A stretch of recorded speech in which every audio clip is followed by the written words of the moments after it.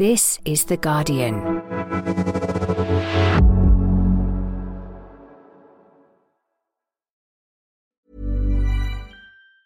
Tired of ads barging into your favorite news podcasts? Good news. Ad-free listening is available on Amazon Music for all the music plus top podcasts included with your Prime membership. Stay up to date on everything newsworthy by downloading the Amazon Music app for free or go to amazon.com/news ad free. That's amazon.com/news ad free to catch up on the latest episodes without the ads. Finding your perfect home was hard, but thanks to Burrow, furnishing it has never been easier. Burrow's easy-to-assemble modular sofas and sectionals are made from premium, durable materials, including stain and scratch-resistant fabrics. So they're not just comfortable and stylish, they're built to last. Plus, every single Burrow order ships free right to your door. Right now, get 15% off your first order at burrow.com/ACAST. That's 15% off at burrow.com/ACAST.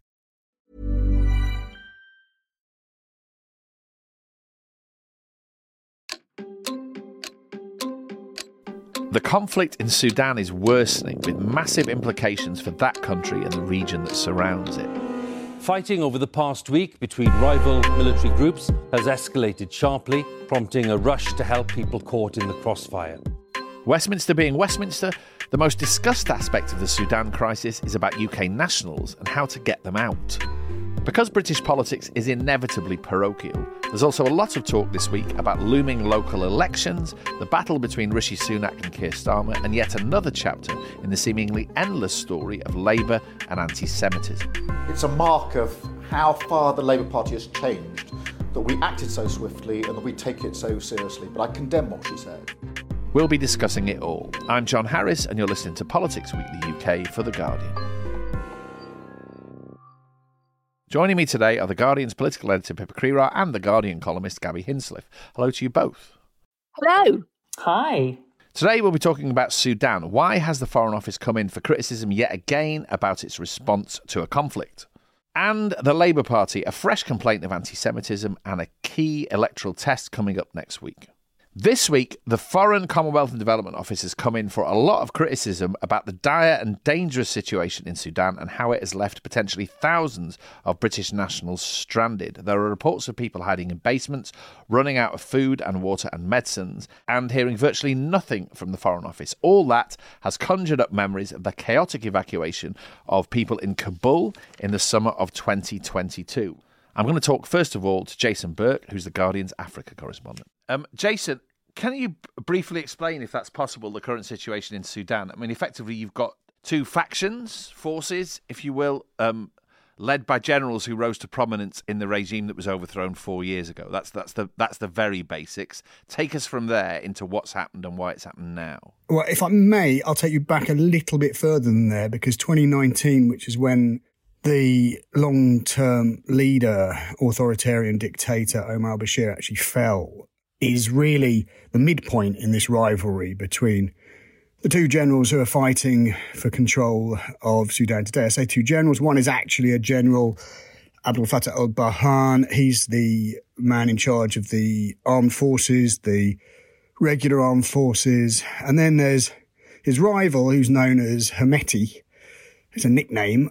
And he is in charge of a paramilitary force that has really been built up over the last 20 years and started to be built up under the former regime. And that rivalry existed then. It existed under the former regime. In fact, it was meant to exist under the former regime because the dictator al-Bashir was dividing and ruling among his subordinates, if you like. But once he'd gone, that confrontation, that rivalry was always going to come to a head.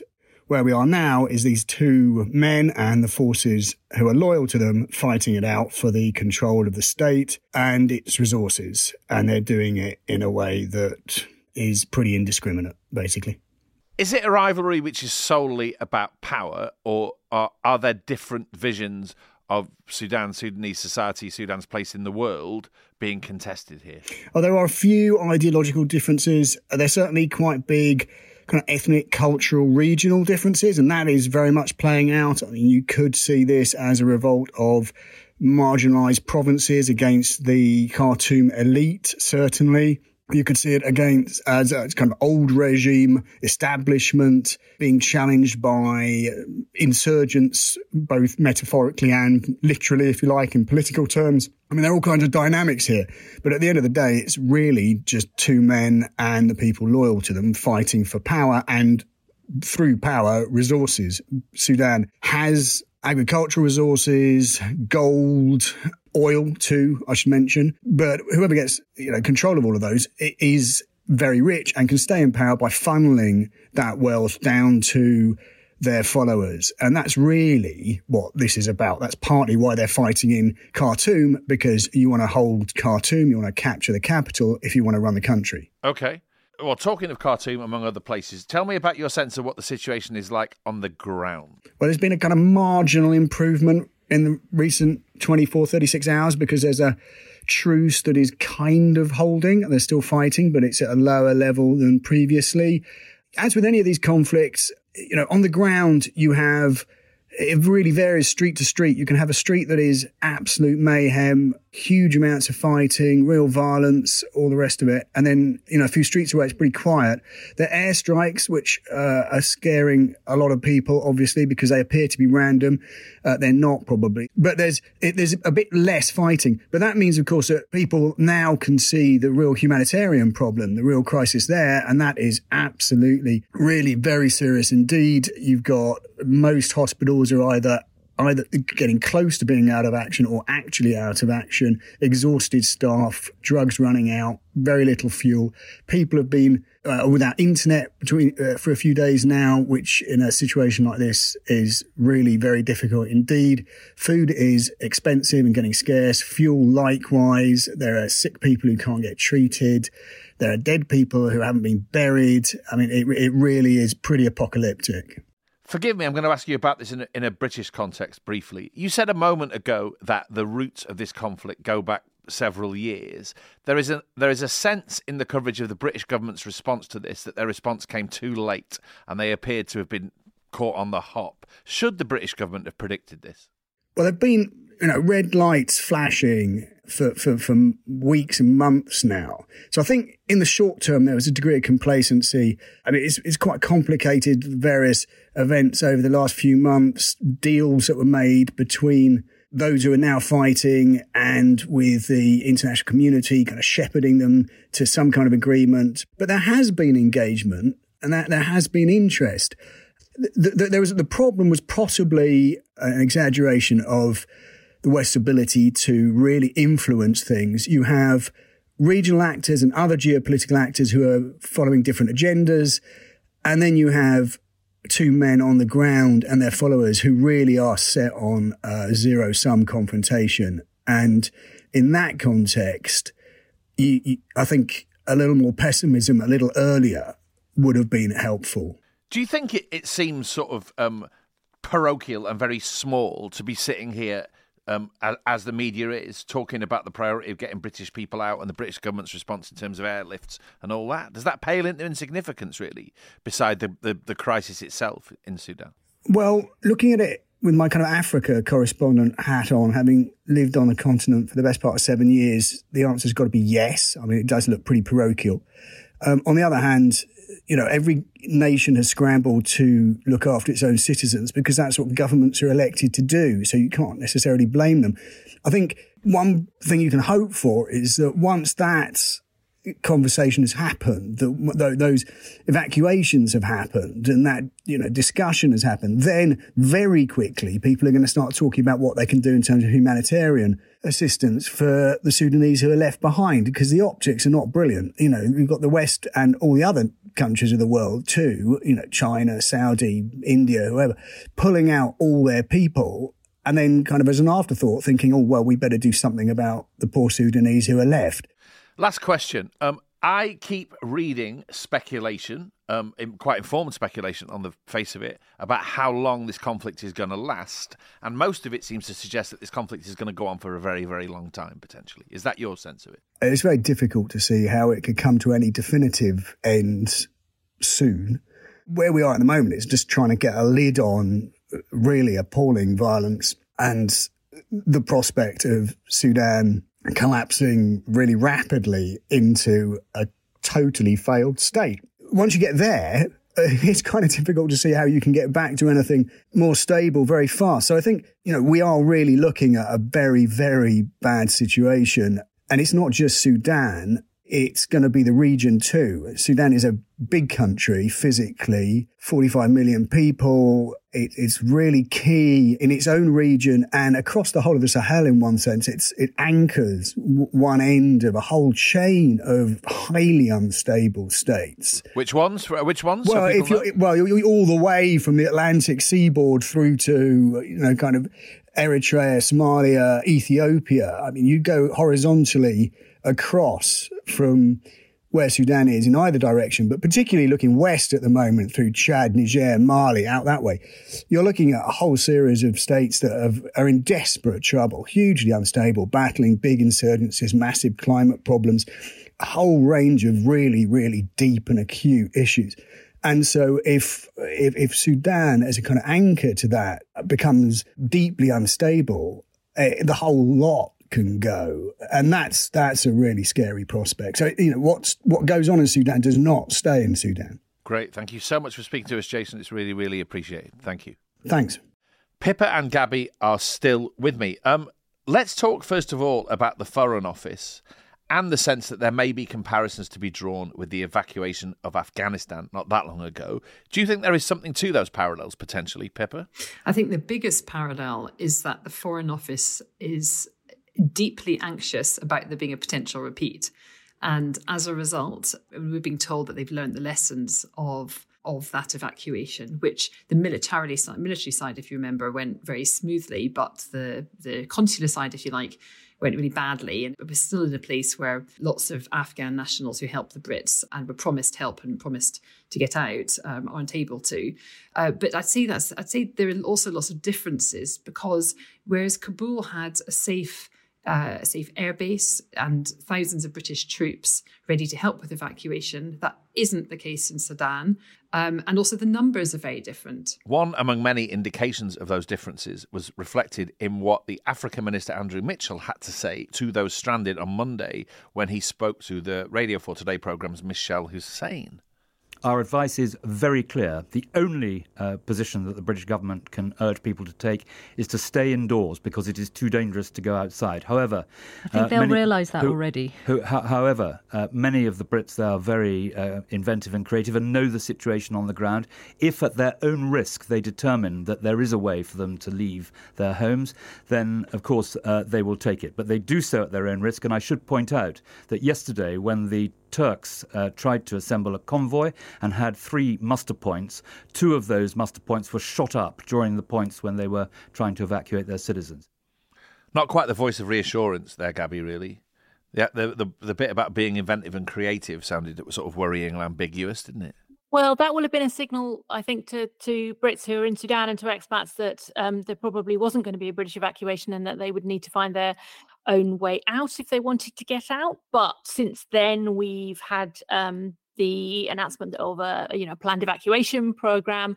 Airlifts starting to come out, and it looks as if they're talking about 6 flights a day, possibly evacuation by sea as well. So there is going to be some kind of evacuation attempt, but it's it has been slower than some other EU nations. There is a certain embarrassment to the idea that we can't rescue our own people.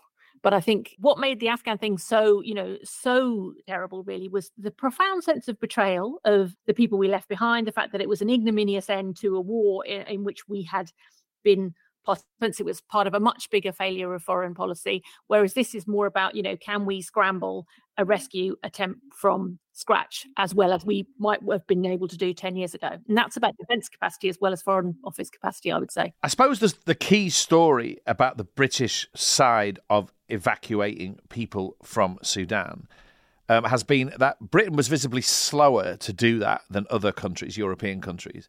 And that in addition, it was pretty plain that we evacuated diplomats and their families first ahead of other people. There have been the 2 things that have really burned through. What do you think, in terms of the politics of all that and what that makes the government look like? I'm curious to what your sense of those things is, Gabby. I mean, it's not normal. Normally, you would expect the embassy team to stay to the last minute, ensure the safe evacuation of British nationals, and then be the last ones out. There's some suggestion that there was a specific security threat against embassy staff, and that's why they kind of swapped the natural order around. And Labour has not been critical of that, which makes you think there is something going on in the background that we may not be entirely aware of. But it does look bad. And for other countries who have done it the other way around, it's very clearly easier to organise an evacuation with your embassy staff in place. I mean, there were stories of people, unable to get out because their passports were with the British embassy for renewal and the embassy staff had gone. Do you think, Pippa, within government there is a sort of nervousness about what that has looked like? Yeah, almost certainly. But I think it is the case that I think diplomatic missions across the board, not necessarily just Britain's, were potential targets, and whereas other countries didn't have as many either citizens or dual nationals in. I mean, countries like France or Germany were talking about hundreds of people rather than thousands of people, and that meant that they could evacuate their diplomats and their citizens at the same time. The issue with us is that we had our diplomats, so they prioritised them for the reasons that we've alluded to, but they have up to 4,000 British citizens and dual nationals in Sudan, that half of which have said that they want to leave. So it's a different scale in terms of organising an evacuation, the logistics of it, and that seems to be the government's defence at the moment. I guess time will tell when we hear from people on the ground, and we're still learning what's going on there, as to whether that actually is a valid excuse or not. Pippa, you interviewed the Foreign Secretary James Cleverly last week, didn't you? I did, when I was out in Japan for the G7. Did you get a sense of how he and the government were approaching the situation in Sudan? So, the immediate thing that struck me was how seriously they were taking it, given, of course, that the Horn of Africa is no stranger to conflict. They interrupted meetings that had been pre-planned with other foreign ministers, and he and Antony Blinken, the US Secretary of State, sort of scrambled a statement together and appeared alongside one another to give a media statement after putting in calls to various African nations. And then, of course, James Cleverly carried on his Pacific tour until it reached a point where I think he realised that evacuations were going to have to happen and he had to rush home. And that was a very clear contrast, of course, to Dominic Raab, who was the Foreign Secretary during the Afghan withdrawal, who infamously was on his holidays and refused to come back immediately. And the Permanent Secretary at the time was also out of the country on his holidays. And is infamously no longer in the cabinet. Let's just note that while we haven't mentioned that in the podcast so far. That's absolutely right. So, but the contrast in the top by sort of, how seriously they were taking it was very obvious to me. And it kind of sort of started to dominate. It dominated the discussions, which up until that point had been primarily about China and Ukraine. Now, there is a very uncomfortable political tension, at least potentially, in this story. Among other things, the situation in Sudan is going to mean a refugee crisis almost inevitably. And we all know where the government stands on questions about refugees. That is going to be a thing very soon, isn't it? The timing of that of this crisis and its ramifications in that sense might be quite difficult for the government, but nonetheless there is a tension and an awkwardness there, isn't there, Gabby? Yeah, and it came up at Prime Minister's questions. The Prime Minister was asked, what would be the route out for a Sudanese child who wanted to escape? If they managed somehow to get out and get to the UK, would they be basically deported to Rwanda by this government? Is there any safe route by which you could be a refugee from that kind of crisis? And the Prime Minister kind of ducked and dived around it in a sort of embarrassed way, because the answer is obviously no, at the moment there isn't a safe and legal route. It really highlighted what quite a lot of people have been saying about the small boats policy, which is, if you shut down every possible allowable route by which people can get here, and then stop them taking the only other emergency route that's available to them, what are you consigning them to? And that, that is politically very awkward for the government. The other thing is that this is Rishi Sunak's first big unexpected foreign policy crisis. Every prime minister has them, a thing that kind of comes at you that you weren't expecting.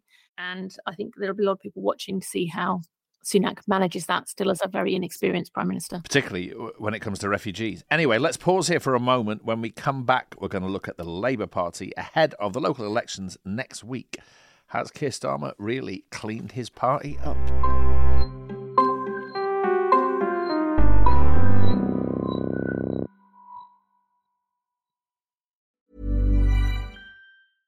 Introducing Wondersuite from Bluehost.com.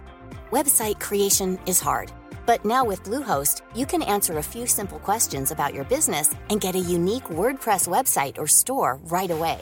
From there, you can customize your design, colors, and content. And Bluehost automatically helps you get found in search engines like Google and Bing. From step-by-step guidance to suggested plugins, Bluehost makes WordPress wonderful for everyone. Go to bluehost.com/wondersuite. Finding your perfect home was hard, but thanks to Burrow, furnishing it has never been easier. Burrow's easy-to-assemble modular sofas and sectionals are made from premium, durable materials, including stain and scratch-resistant fabrics. So they're not just comfortable and stylish, they're built to last. Plus, every single Burrow order ships free right to your door. Right now, get 15% off your first order at burrow.com/ACAST. That's 15% off at burrow.com/ACAST.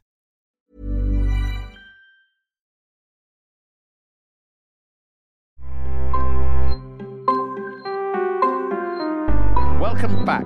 The local elections next week are being seen as a big, big test of how Keir Starmer's leadership of the Labour Party is going.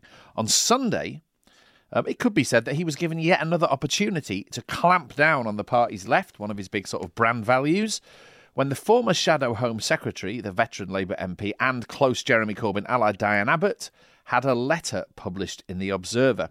In that letter, she tried to draw attention to what she characterised as prejudice that she said was similar to racism, that's a quote, but wasn't racism. I'm going to read you out a section, the key section of the letter. She said, "It is true that many types of white people with points of difference, such as redheads, can experience this prejudice, but they are not all their lives subject to racism. In pre-civil rights America, Irish people, Jewish people and travellers were not required to sit at the back of the bus. In apartheid South Africa, these groups were allowed to vote, and at the height of slavery, there were no white-seeming people manacled on the slave ships." Quite remarkable in all sorts of senses. I mean, anyone reading that letter out to somebody close to them would expect someone at least to say, well, what about the Holocaust? Anyway, Diane Abbott then apologised for her comments. I think, among other things, she said that by mistake, someone had sent in what she said was a first draft of that letter, but she's had the Labour whip removed. And here is what the Labour leader, Keir Starmer, had to say about everything. What she wrote yesterday, I utterly condemn.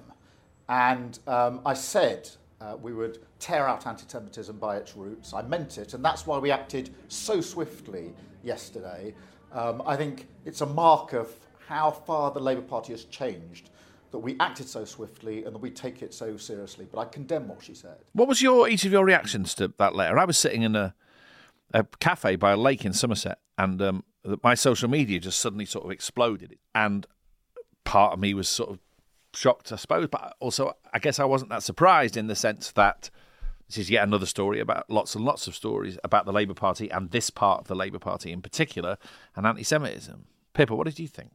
I had a very similar reaction in that my mind was cast back to 4 years ago, when these sorts of stories were coming out all the time about people on the Labour left, who of course at that point were running the Labour Party. So not entirely surprised, but it did feel quite like a different era under the Labour Party.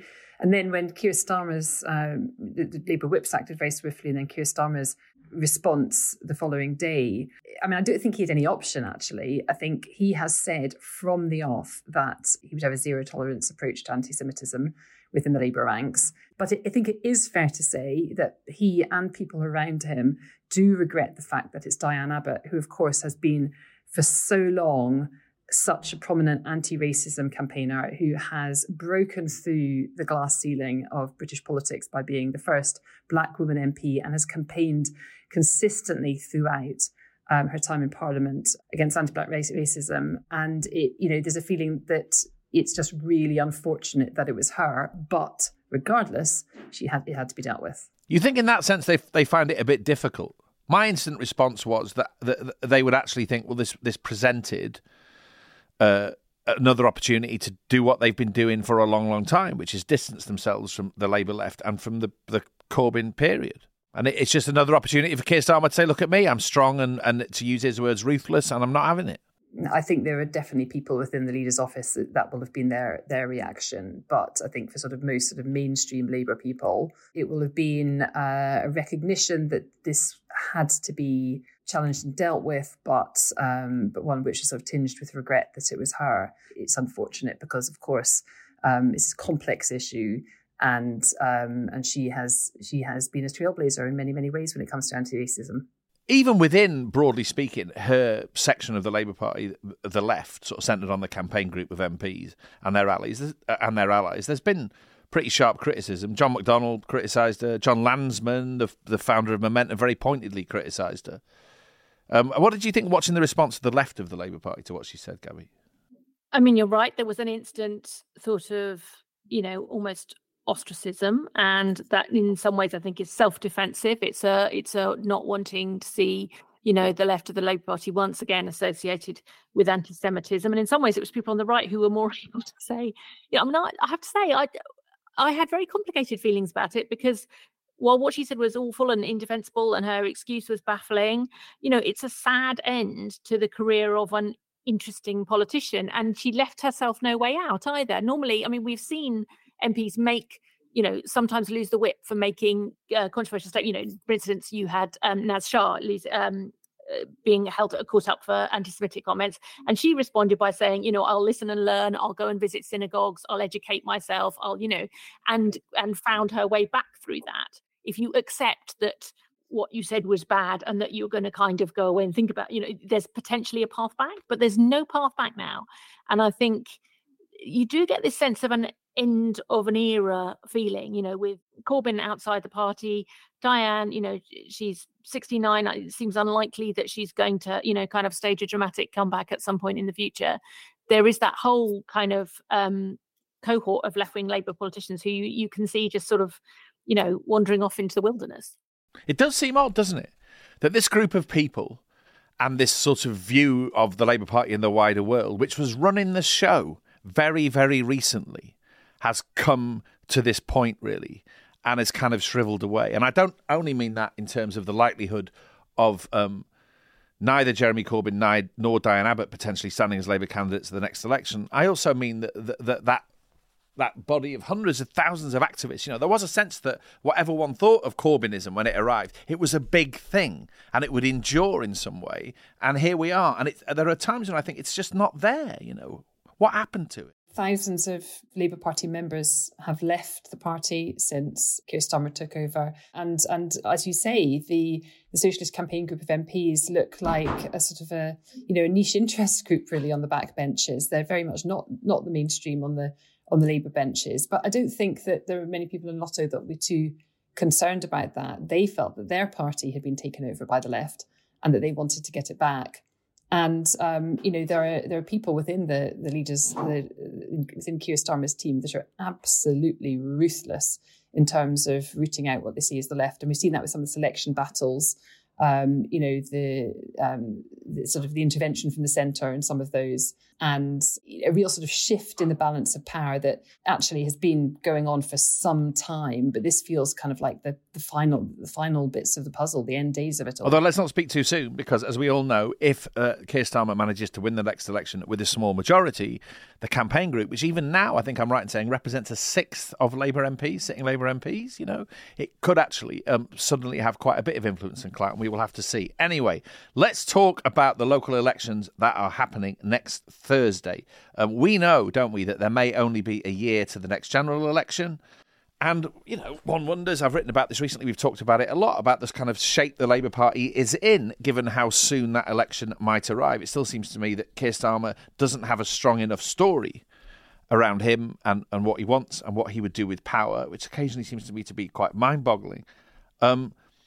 Anyway, here he is, with or without a convincing story, faced with this big electoral test. And the spread of these elections is pretty huge, and there are very, very significant places in the battle between the Tory and Labour Party where people are going to be voting. Bolton, Darlington, Derby, they're all quite red wally places. Hartlepool, Milton Keynes, always marginal. Peterborough, always marginal. Plymouth, always marginal. Swindon, and on they go. So this is going to be interesting, isn't it? Notwithstanding the fact that we know that significantly less people vote in local elections than national elections and all that, we are going to be interested in what happens here. Yeah, well, we are, because this is potentially the last big electoral test before the general election, which might be next spring. We might have another set of locals before then, but we don't actually know yet beyond that the general election will be next year. And so Labour are very much using it as a sort of a a test bed for some of their policies and some of their campaigning techniques. We saw that with the very sort of pugnacious adverts, if you want to describe them in that way. That is this the Rishi Sunak one? Taking the fight to the That's Tories. very generous. Some would say diplomatic of you, Pippa, to characterise it as pugnacious. Defamatory and potentially libelous might be another way, diplomat. But anyway, I'm the ultimate diplomat. Anyway, but they're trying out some campaigning techniques. They're trying out some policies, and they see this very much as a sort of a dress rehearsal for how the campaigning system works ahead of the next election. There's various things you can take from the locals. It's sort of like a step on the way to the general election. I think you mentioned, John, and I share this view that still a lot of people sound like they're going to vote. They're not going to vote Conservative rather than that they are going to vote Labour. And I think Labour knows that they've got a lot of work to do to give people a positive case for voting for them, and they're not there yet. There is a huge, huge issue at the heart of these local elections because they are the first set of elections that is going to happen in the midst of new rules about voter ID. And I think I'm right in saying that on the same day this podcast was recorded, the final figures have come in for how many people applied for new voter ID, which if they haven't got the approved list of ID, which is very, very complicated and full of all sorts of contradictions, they are going to need that to vote. Now, as far as we understand it, about 63,000 met the deadline to apply for the new voter ID, which is just 3% of the 2 million people who, it is estimated, lack the right ID to vote under the government's new rules. We know that there is an imbalance as regards the kind of ID that's required that will be carried by young people as against old people, and it seems that it favours the old rather than the young, and on it goes. This is a huge story, Gabby, isn't it? Sitting here next Friday, this might really blow. I think it's going to be quite a stressful day in polling stations for a lot of officials because you're going to have lots of people coming up, being turned away, not realising that they needed ID, not realising that their ID isn't in date, not realising that it's the right ID. There's going to be quite a sort of potentially argumentative day, I think. But beyond that, there's a number of people who you'll never know might have voted if they hadn't been put off by thinking that they couldn't. I mean, I wrote about this a week ago because I only realised at the last minute that I was in that, I was potentially caught myself. My ID is in my maiden name and I'm registered to vote in my married name, and that wouldn't have worked. There'll be an awful lot of people who haven't noticed.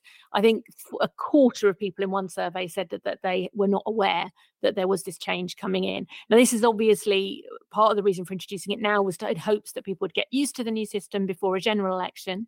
And turnout is normally low in local elections anyway, so it'll be very hard to tell how much this has deterred people. And hopefully some people will get a wake-up call in time for the next general elections. But, it's worrying. You shouldn't be at a point when everybody's worried about turnout and worried about participation in democracy and worried about engagement. The last thing we should be doing is making it harder for people to vote. But also, as I say, next Friday, there may be lots and lots of stories about people turning up in good faith with, let's say, what they thought was the right idea at a polling station and being turned away and therefore not voting. And if you combine that with the fact that the margin of victory or defeat in lots of contests is going to be very, very small, this could be a huge story. Is that your sense of it, Pippa? Are you sort of sitting here waiting for this potentially to turn it into something pretty big?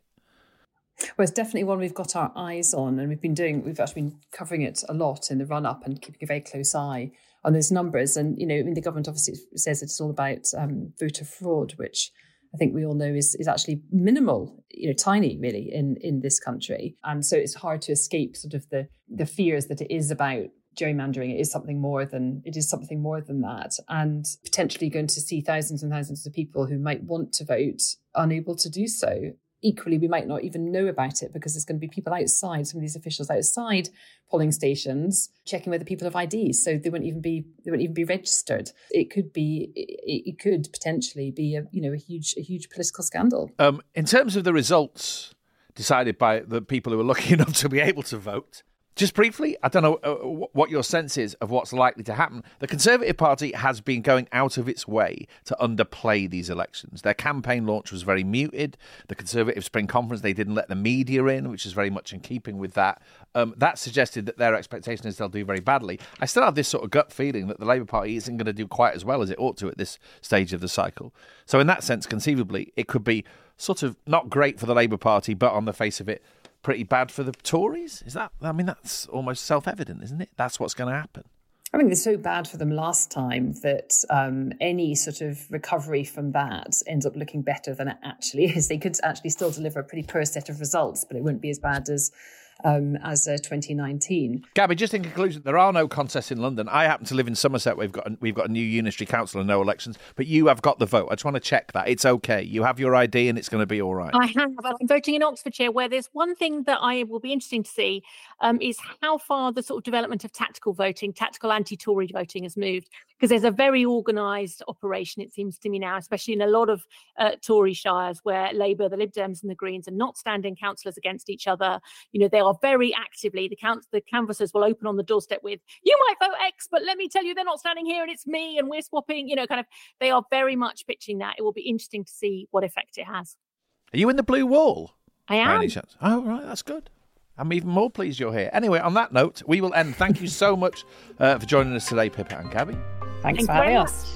Thank you for listening. I hope you enjoyed today's episode. If you did, make sure you subscribe to Politics Weekly UK wherever you get your podcasts, and even better, leave us a review. Before you go, please don't forget to subscribe to The Guardian's podcast series Cotton Capital, which is looking at The Guardian's links to transatlantic slavery.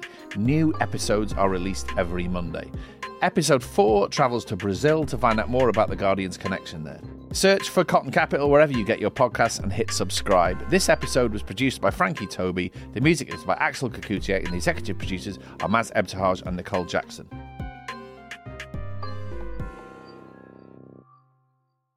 This is The Guardian.